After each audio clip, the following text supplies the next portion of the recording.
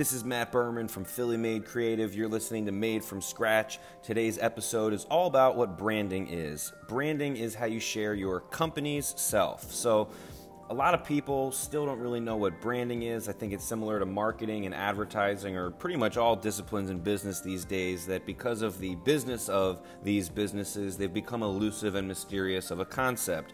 I think one of the flaws in thinking of a lot of agency owners, executives, or creatives is that if clients knew what you did, that they wouldn't need you or want to work with you. I think it's actually quite the opposite. I think that when clients know what you do or how you do it, they want you even more. It's just like I know what my computer's capable of. I certainly can't do without it. So it serves a certain function, it serves a certain purpose. And for any of you out there who are looking for branding agencies, creative work, etc., and you're not really sure what it is or what you're looking for, maybe this will help. So branding's all about expressing the intangible, okay? So to me, to us, the way we look at it is that a company is like a person. I think there's a lot of ways that's the case, but one of those ways is in terms of how one expresses oneself. And there's certain things that occur on the inside, the way you think, feel, what you're all about, your mission, your purpose, all of that. And it's a matter of communicating that to the world somehow. So how do we do that? Well, we do that in how we dress or how we shave, or if we put on perfume or cologne or glasses or contacts. It's the words you speak. It's the way you say things. It's so many things, but it's really all about getting the outside world to perceive something about a company and what they're all about. Now, it's kind of simple, right? On the one hand, it's a logo. It's the words on the page. It's the visual imagery. It's some really simple, tangible things, but that certainly doesn't mean that it's always easy to do. And our philosophy is really to dig deep into the actual identity of the brand. I think that a lot of branding has become so rhetorical that it's difficult to recognize when a company says something about themselves, or if you see something about a company, if it's true or not. Maybe that's always been the case, but I think that even more, the faster the pace of the world, the more difficult it is to keep those kind of things clear.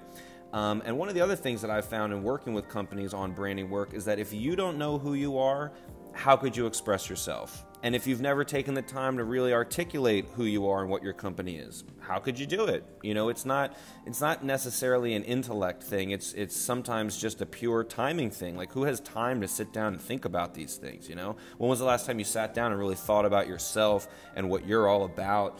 Versus just kind of the go mentality, especially when you're running a company or in an important position in one. But whatever industry you're in, you definitely need a brand.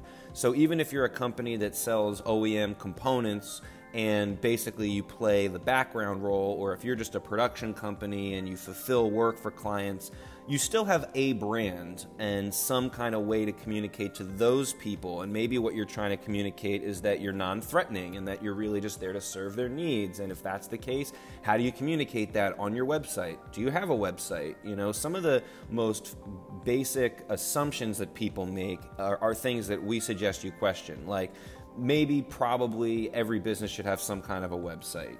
There's very little damage to having one, but at the same time, if you're going to be spending money on marketing or branding and you've got to balance a budget, and especially if your budget is small and especially if you're starting out, you really need to look at where you're going to be spending that money. And if you don't have the money it takes to properly develop a website that's going to actually communicate your brand, or put out SEO content that's going to get people attracted to it, then you really ought to think about how you use social media, or just straight up email, or cold call, or like whatever it is in your business that's going to get you branded the right way, and then therefore approaching things the right way. So if you don't know where to start, if you're starting to look at your brand more seriously, or maybe even for the first time, and let's just take the case that your company's been around for some period of time. Because if you're a startup or you're thinking about starting a business, your brand is definitely very important, but it's more important for you to just get going with whatever you got. And you can deal with your brand as you go. Don't let your brand be the reason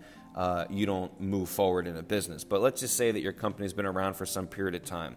The first thing you got to do is stop and take a step back and then take maybe 100 more steps back. And you want to get so far outside of yourself now that you can remember yourself then, whenever you started that company or started working there, or when it began. It's possible that you work in a company that's so established that it's older than any of the people working there, and that there's none of the original founders, especially, a company like IBM or a company like GE or Philips, or, there's plenty of companies out there that have been around for 100 years, banks, stuff like that. So if that's the case, you got to really assume the role of somebody who takes full ownership and appreciation for where that company's been and where it's at now. And then you want to look and see how have people been experiencing this company, and before you go and assume their reactions to it, just literally how do they come in contact with you? Do they only ever see your brand on a cardboard box once products arrive at some distribution center? Do you have billboards all over the place? You change fonts all the time? Like, have you been consistent? Some of this stuff you don't really need to do any extreme levels of research. It's really just stopping and looking back. And once you do all that, the internal stuff, then you can start to look out and do competitive analysis and check in with people about how your brand has been received directly. Just ask, hey, what do you think of our brand? And then do some general market research, because you're definitely not going to get all the answers you need directly from people for a lot of reasons. And then you want to take all that information to your strategy team or your CMO so that collectively you can determine what the next steps are, because it's got to be a give and take, right? The brand is the outside. It's what people experience. It's an expression of what's within. But if you don't check in on what is within and maybe do some work there, you could be in real trouble. So, and then a smaller bit is once you get all that stuff clear, you create or advance your brand book. You got to look at all your merch and promo materials and marketing collateral, and it can be excessive. So if you're in an industry where you've got a lot of that kind of stuff, just realize how many things need to change once you actually make a change to that physical mark. So it is very important. It can be very costly, and so sometimes branding work or this kind of brand identity and positioning work is meant to save money by not making mistakes. So just remember, kind of in summary here, your branding is a foundation.